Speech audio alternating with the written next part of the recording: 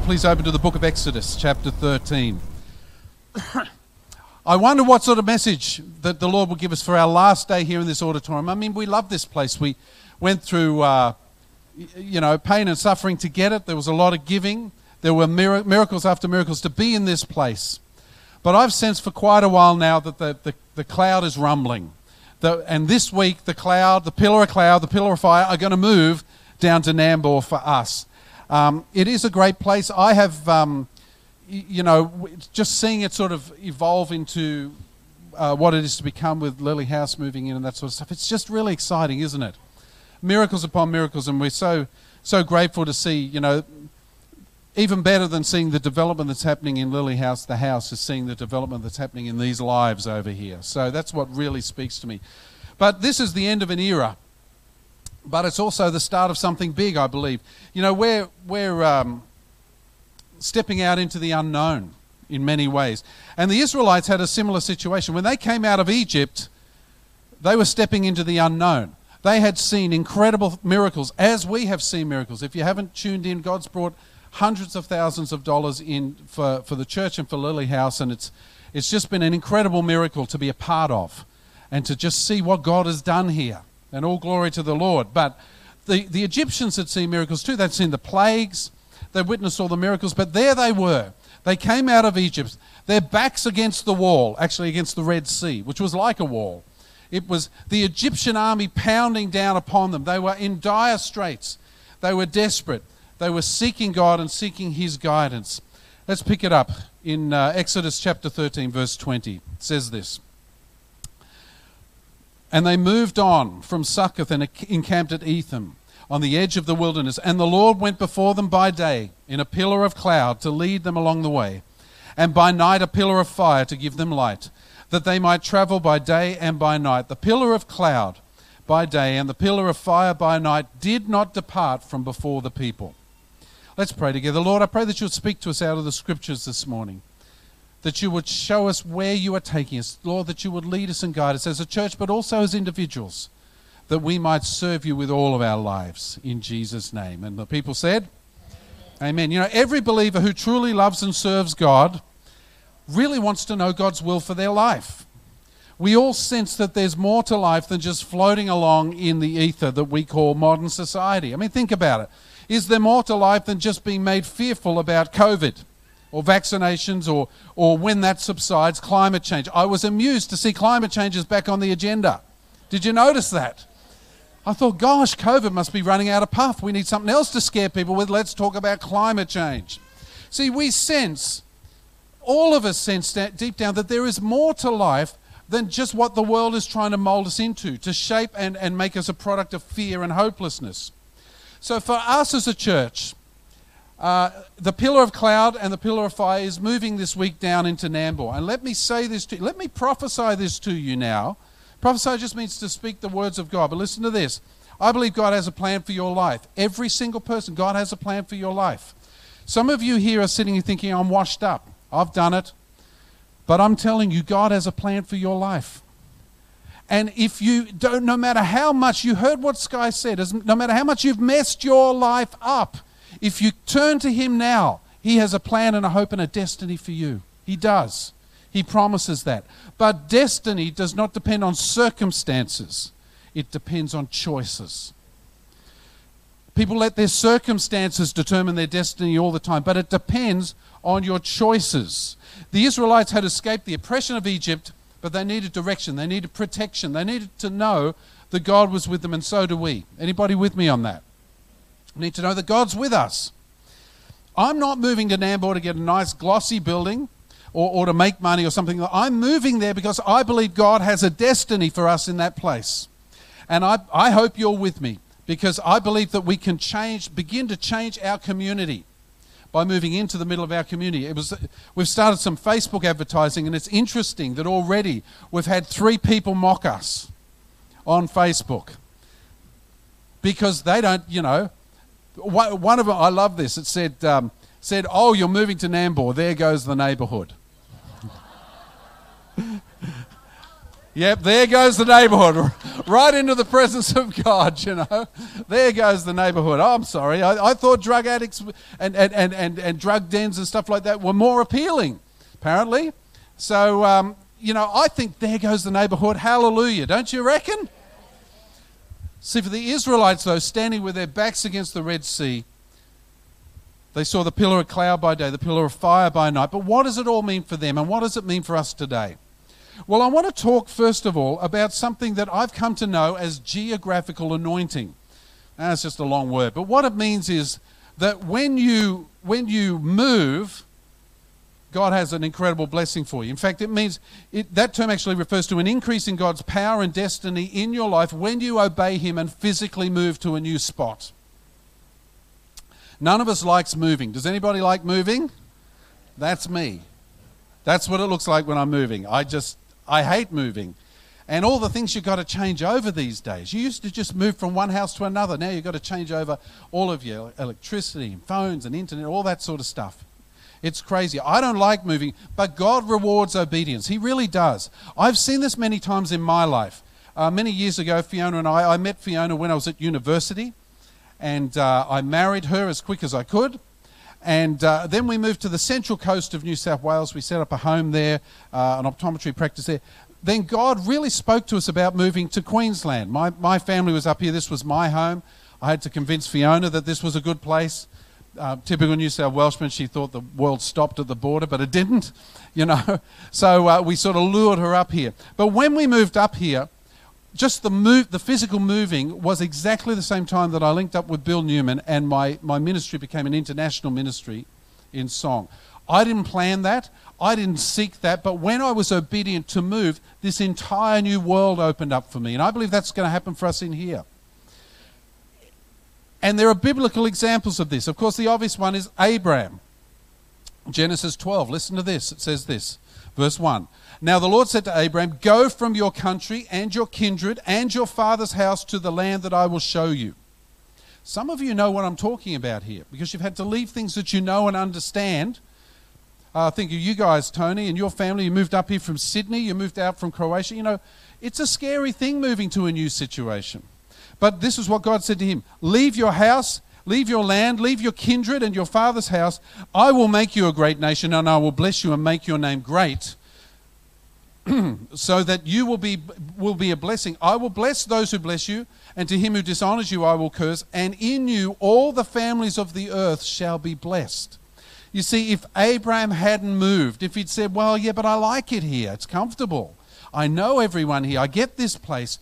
If he hadn't followed God and stepped out in faith to somewhere new, he wouldn't have got all of those blessings. Those blessings depended on him stepping out and going somewhere new. He knew he had to leave Ur of the Chaldees to realize God's plan for him. And he's not the only one. Look at David. David constantly moved around.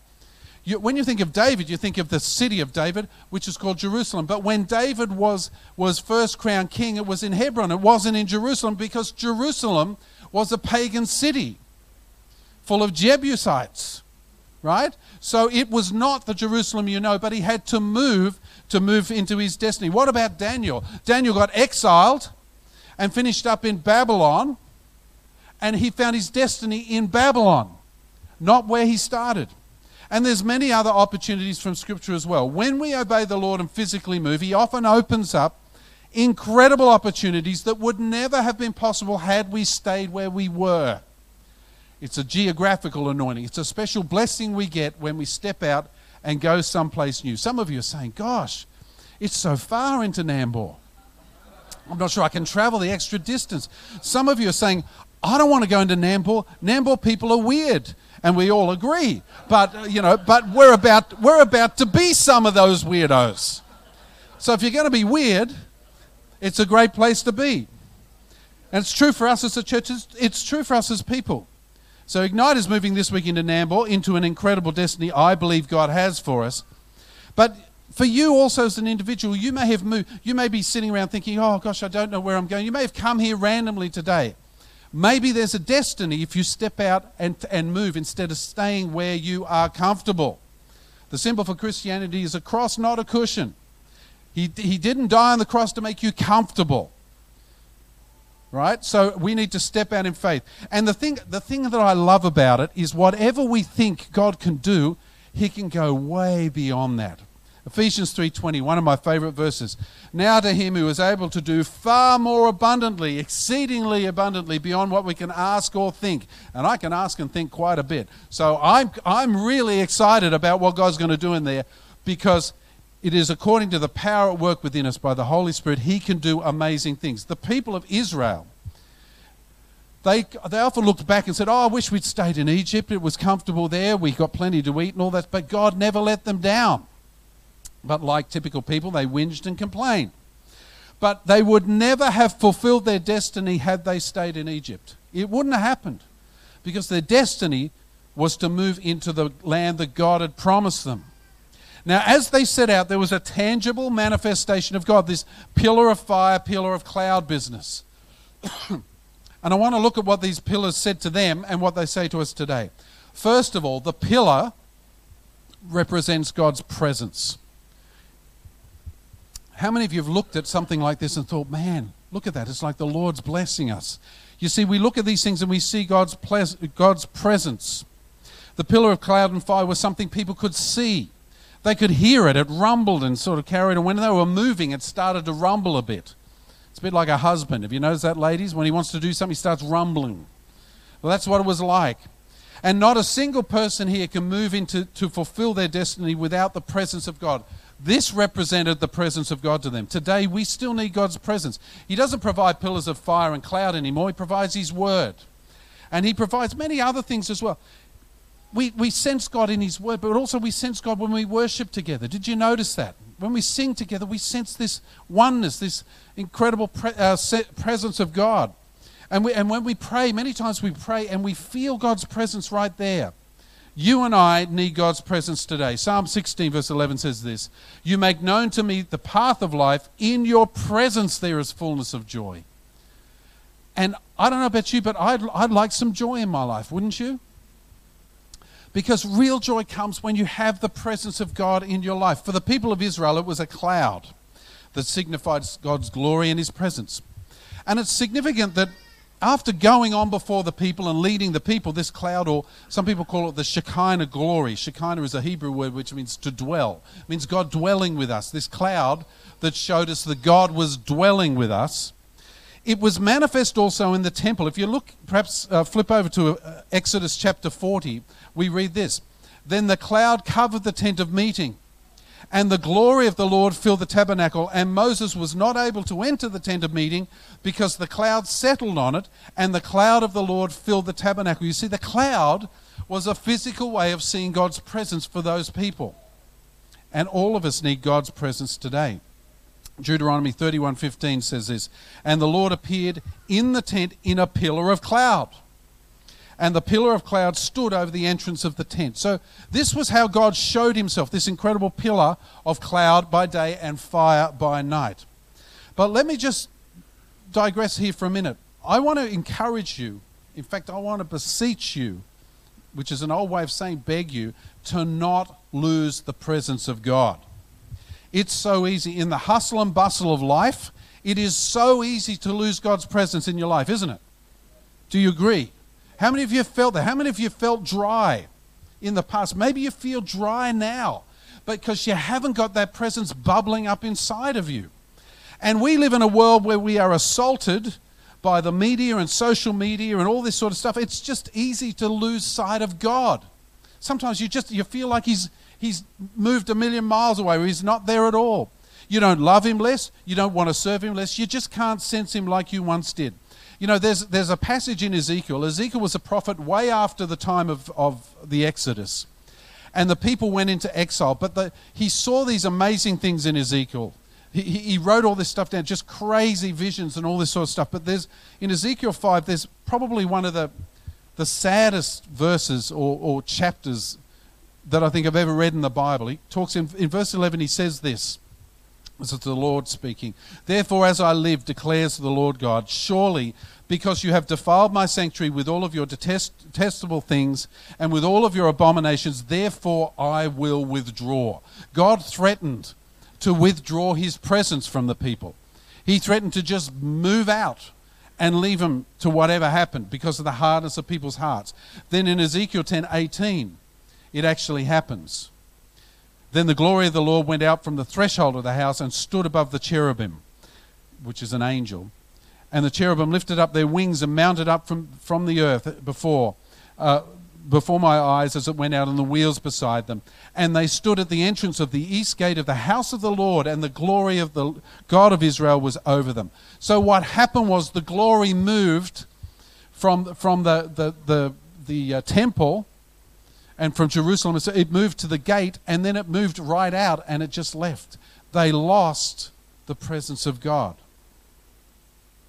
I think that's a scary thing, don't you?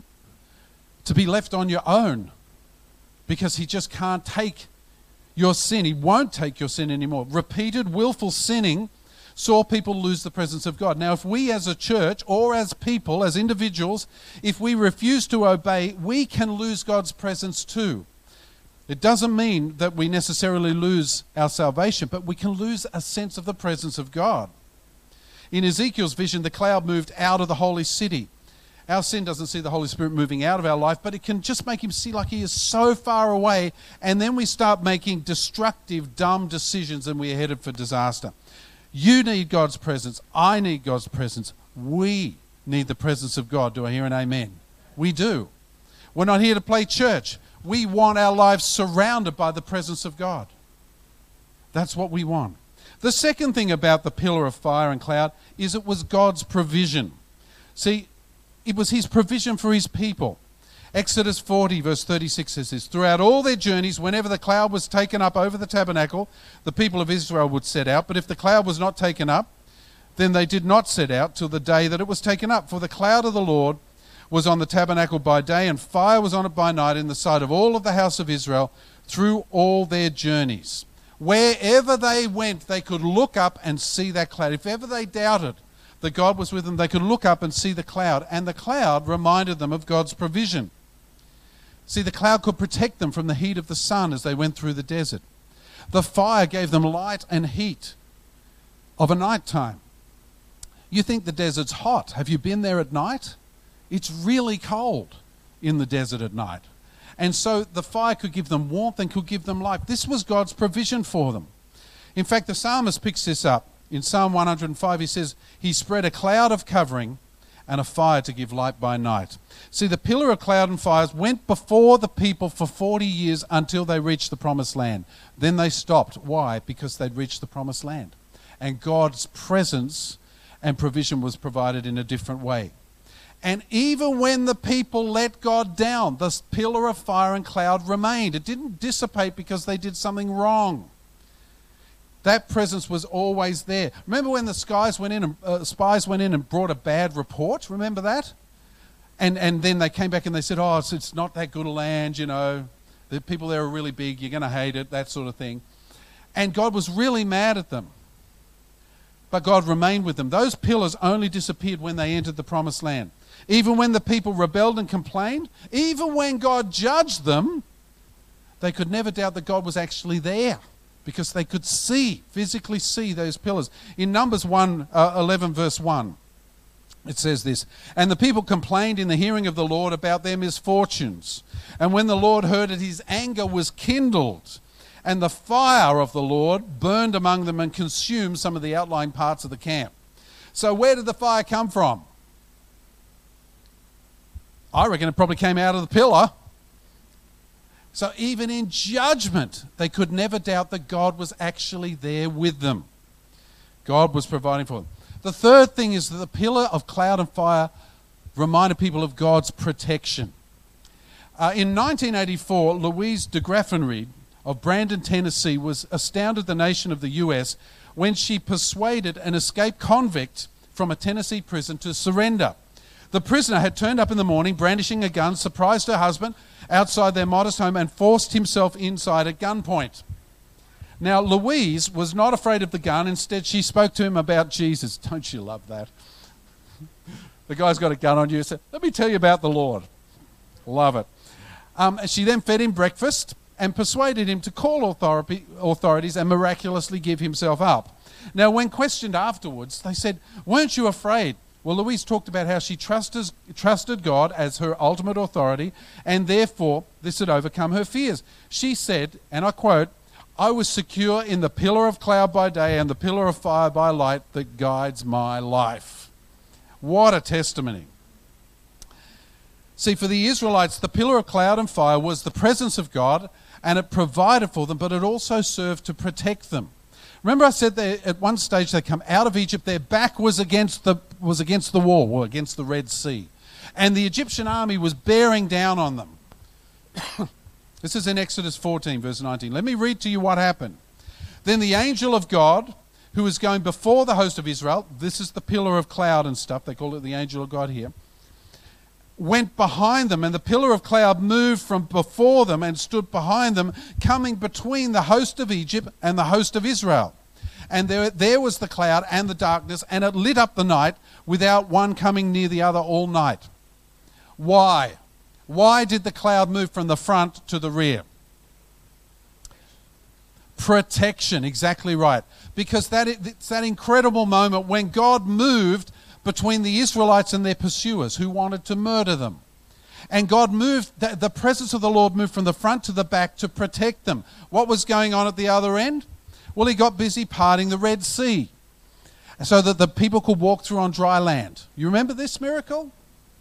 Okay, but he protected them from the Egyptians as he was parting the Red Sea. You see, in Hollywood, Moses goes like this with his staff and the Red Sea just parts, right? But that's not what the Bible says. The Bible says in Exodus 14:21, "Then Moses stretched out his hand over the sea, and the Lord drove the sea back by a strong east wind all night and made the sea dry land, and the waters were divided." So this miracle took all night to blow the waters back so that they had a path to walk through.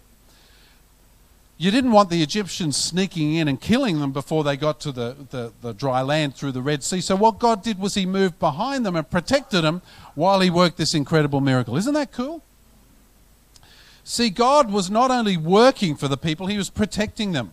God is not only working in your life, he is protecting you. And I believe we will never know this side of heaven how many times God has protected us. I don't know about you, but I look back at my life and I've nearly lost my life probably on certainly more than half a dozen occasions. My mum used to think, she said, "Your guardian angel must be paid overtime."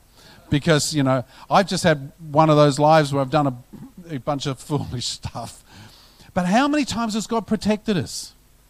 You girls, how many times has God protected you when it could have gone the other way? We all know where drugs and stuff can go.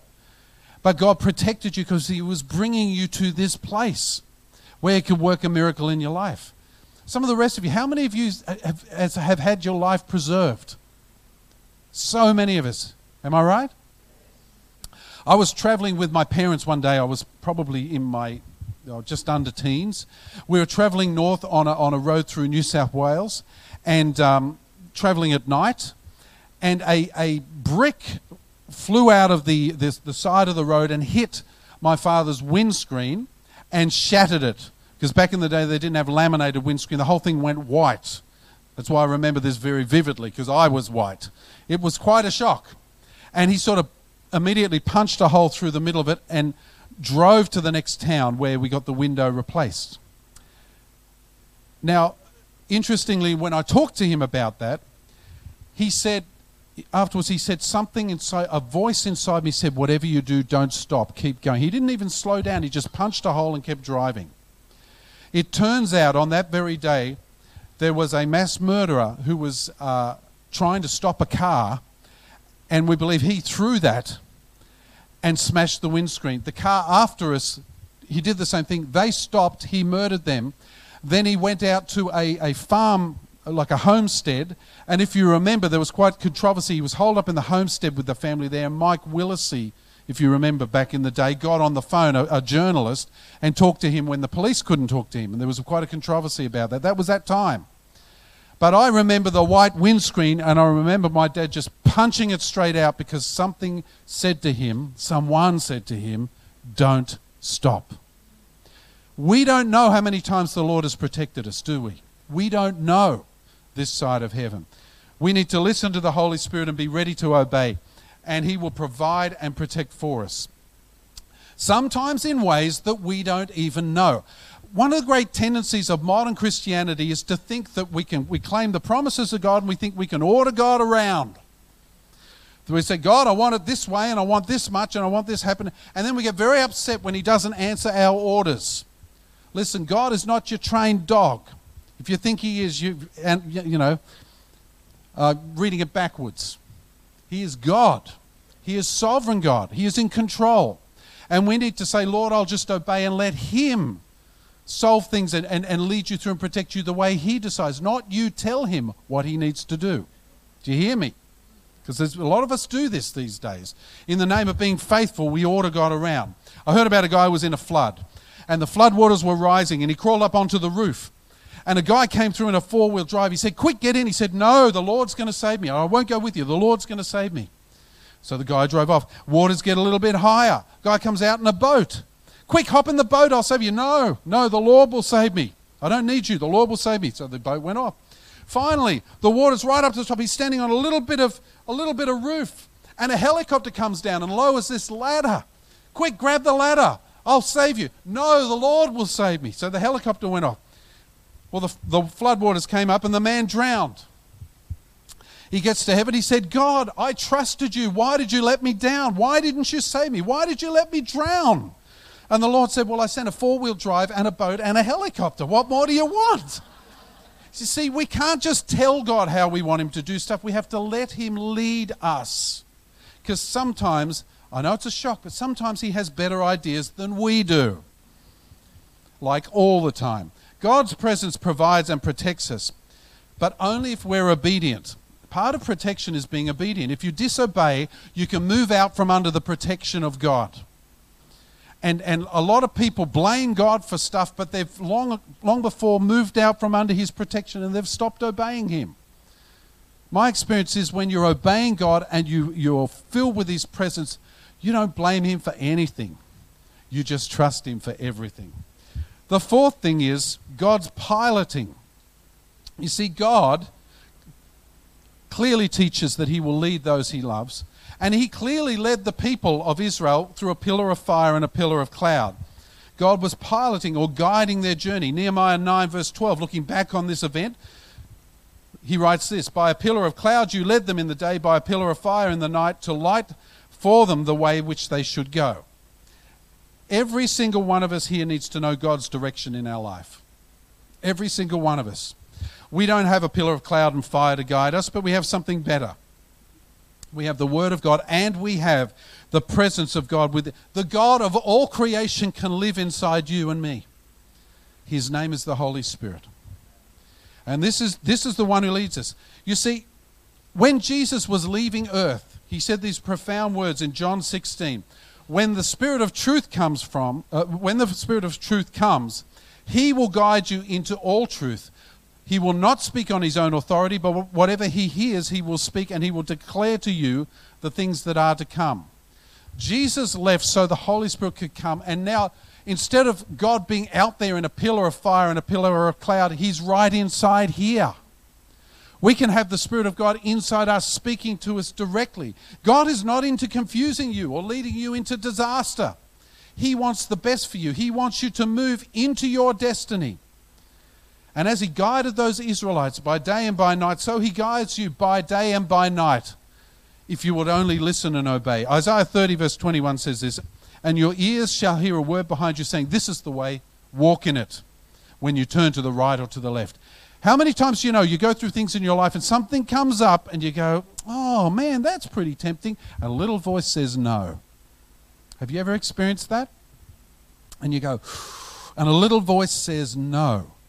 Why? Is it because God wants to rain on your parade? Is it because God's a killjoy? No. It's because God knows that's not the best way for you.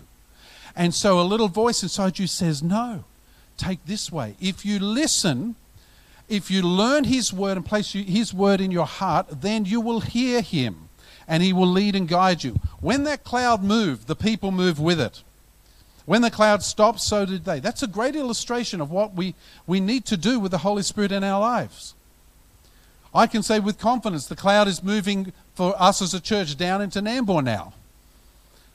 But I felt it for a long time. But I couldn't move because we've got to go when he says go and stop when he says stop. Psalm 37 says this, verse 23. The steps of a good man are established by the Lord, and he delights in his way. Though he falls, he shall not be cast headlong, because the Lord holds him in his hand. You see, the steps, your steps, my steps are ordered by the Lord. If we will listen and if we obey, he will guide us and lead our steps. God's piloting, protecting. He's working hand in hand with obedience. It's a package deal. You can't say, God, I want you to lead me. I just don't want to obey. It's not going to fly. It's not going to happen. You lose his protection, you lose his provision, and you lose his piloting or his guidance when you start pulling things back into your control instead of trusting and obeying him. Back in 1945, Warner Brothers brought out a war movie called God is My Co-Pilot. Have you ever seen that? It's real old.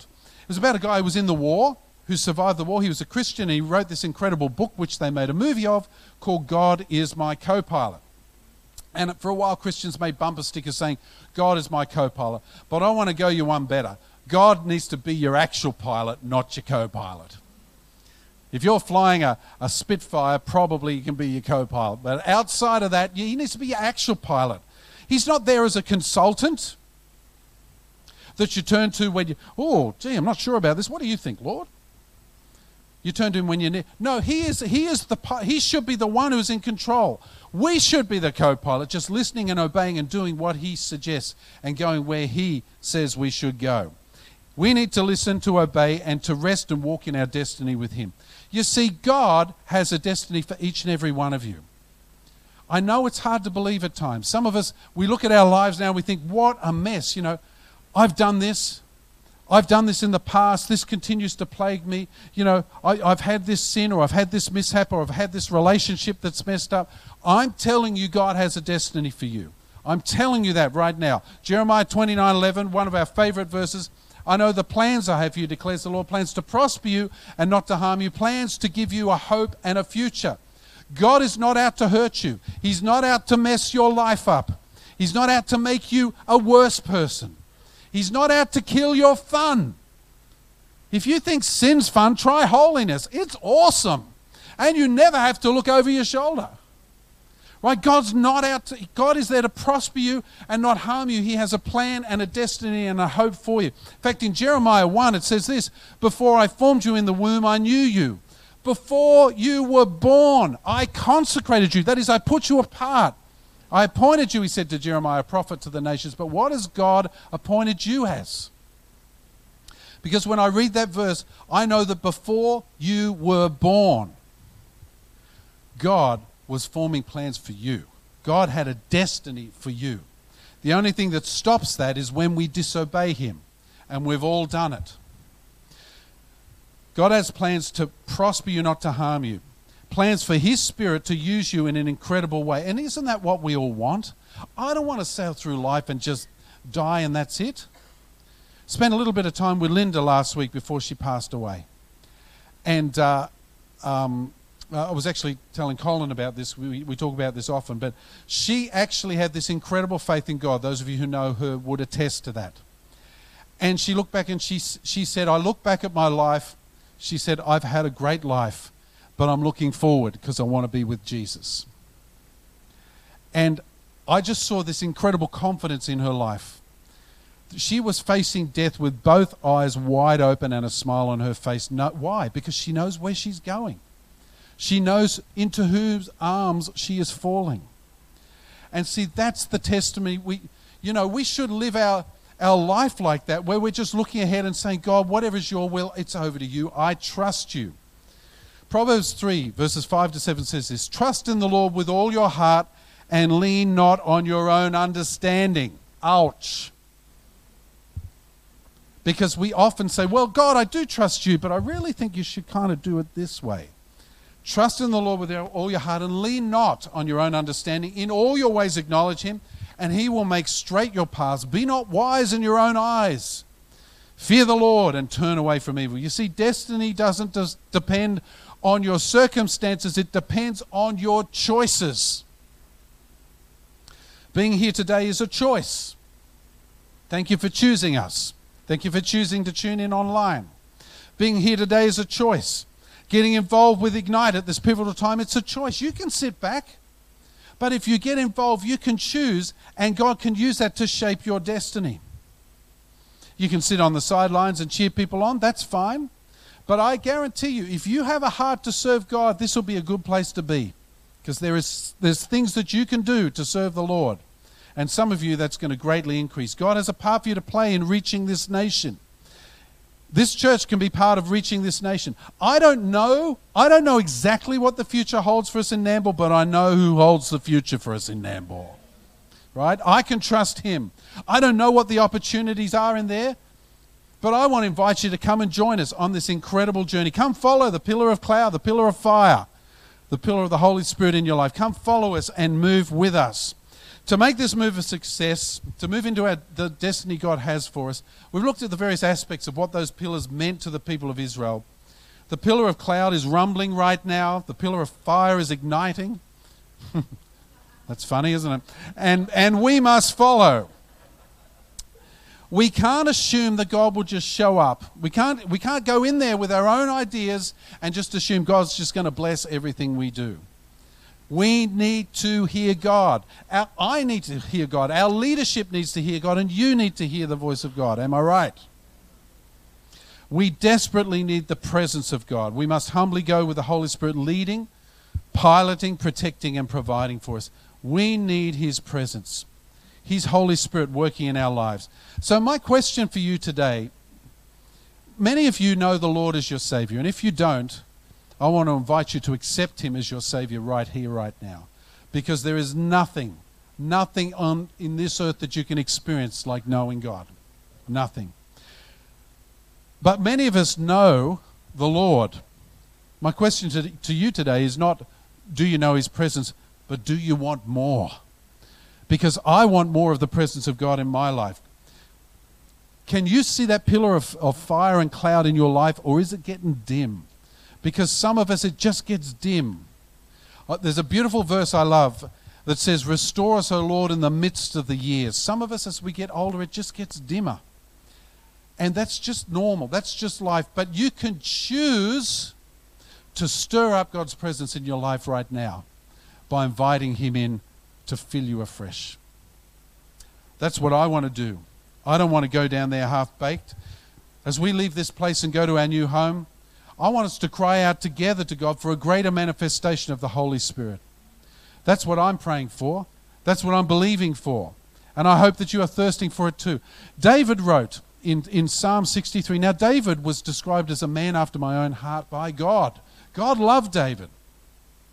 And it's encouraging because David, in many ways, seemed an absolute failure. He was a murderer. He was an adulterer. He did a whole bunch of stuff wrong. He was a terrible parent. But God loved him. What does God say to this man that he loves so much? David had this incredibly close relationship with God. In Psalm 63 verse 1, David writes this, O God, you are my God. Earnestly I seek you. My soul thirsts for you. My body longs for you in a dry and weary land where there is no water.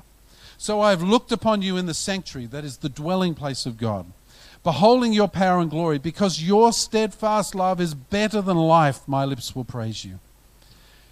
Can you say that this morning? Oh God, my heart longs for you. My body yearns for you. Every fiber of my being wants to be filled with the presence of God. Can you say that this morning? We go to church and we sit there, you know, and we're very staid because we're Australians and that's what Australians do. But we go to a sporting event and we are not staid. Are we? We scream and yell and, you know, jump up and down and stuff, but we go to church, we sit here like little, you know. I believe God wants his presence here, don't you? What a great way to finish up from here. What a great legacy to leave this building with the presence of God pulsating through every person here. Isn't that a great way to go? It's our final time here. I can't wait to get in down there and see us. Next week, We're going to be down there. And it's got new carpet, it's got new paint. It's got toilets. I'm dreaming of a new toilet. I have been dreaming of new toilets, I have. We're not going to make you use the public ones, okay? We have actual toilets. They're hard to get to because they're covered in stuff, but we'll change that, I'm sure. But I don't want to leave here and go down there and leave God behind. I think we need His presence to go with us, don't you? Would you pray? Let's pray together. Heavenly Father, I ask that you speak to our hearts right now. If there's anyone here who's never asked Jesus into your life, or maybe you have and it's just grown stony cold, I want to invite you to pray this prayer with me right now. And together we will believe that God's presence, the presence of God, will fill your life. So if you've never asked the Lord into your life, or it was a long time ago and you've lost it, pray this with me. Say this. Say, "Dear Lord Jesus, I'm sorry that I've sinned. But right now, I ask you to forgive my sin and come into my life as my Lord and my Savior. Fill me with your Holy Spirit and let me live a life that is worthy of you." If you prayed that prayer for the first time or the first time in a long time, just as every head is bowed and eyes closed, just ask you to shoot your hand up and put it down just very quickly. Praise God. Are there any others? Praise God. Now for the rest of us, we know God. We've asked Jesus into our life, but sometimes it just wanes. It just does. It's nobody's fault. Well, it probably is your fault. But, we get wrapped up in all the stuff around us. I want to invite you to come with me and let's together ask for the presence of God in our life. Ask for the Holy Spirit to fill us to the brim. Are you with me? Don't be afraid. Because when we yield to the Holy Spirit, we just start being obedient in everything we do. So pray this prayer with me, church. Pray this prayer with me. Say, "Dear Lord, forgive me for my sin. Forgive me for losing sight of you. But right now, Lord, I ask that you fill me with your Holy Spirit. Fill me with your Holy Spirit. I yield my life to you 100%. I want the manifest Spirit of God in my life right now."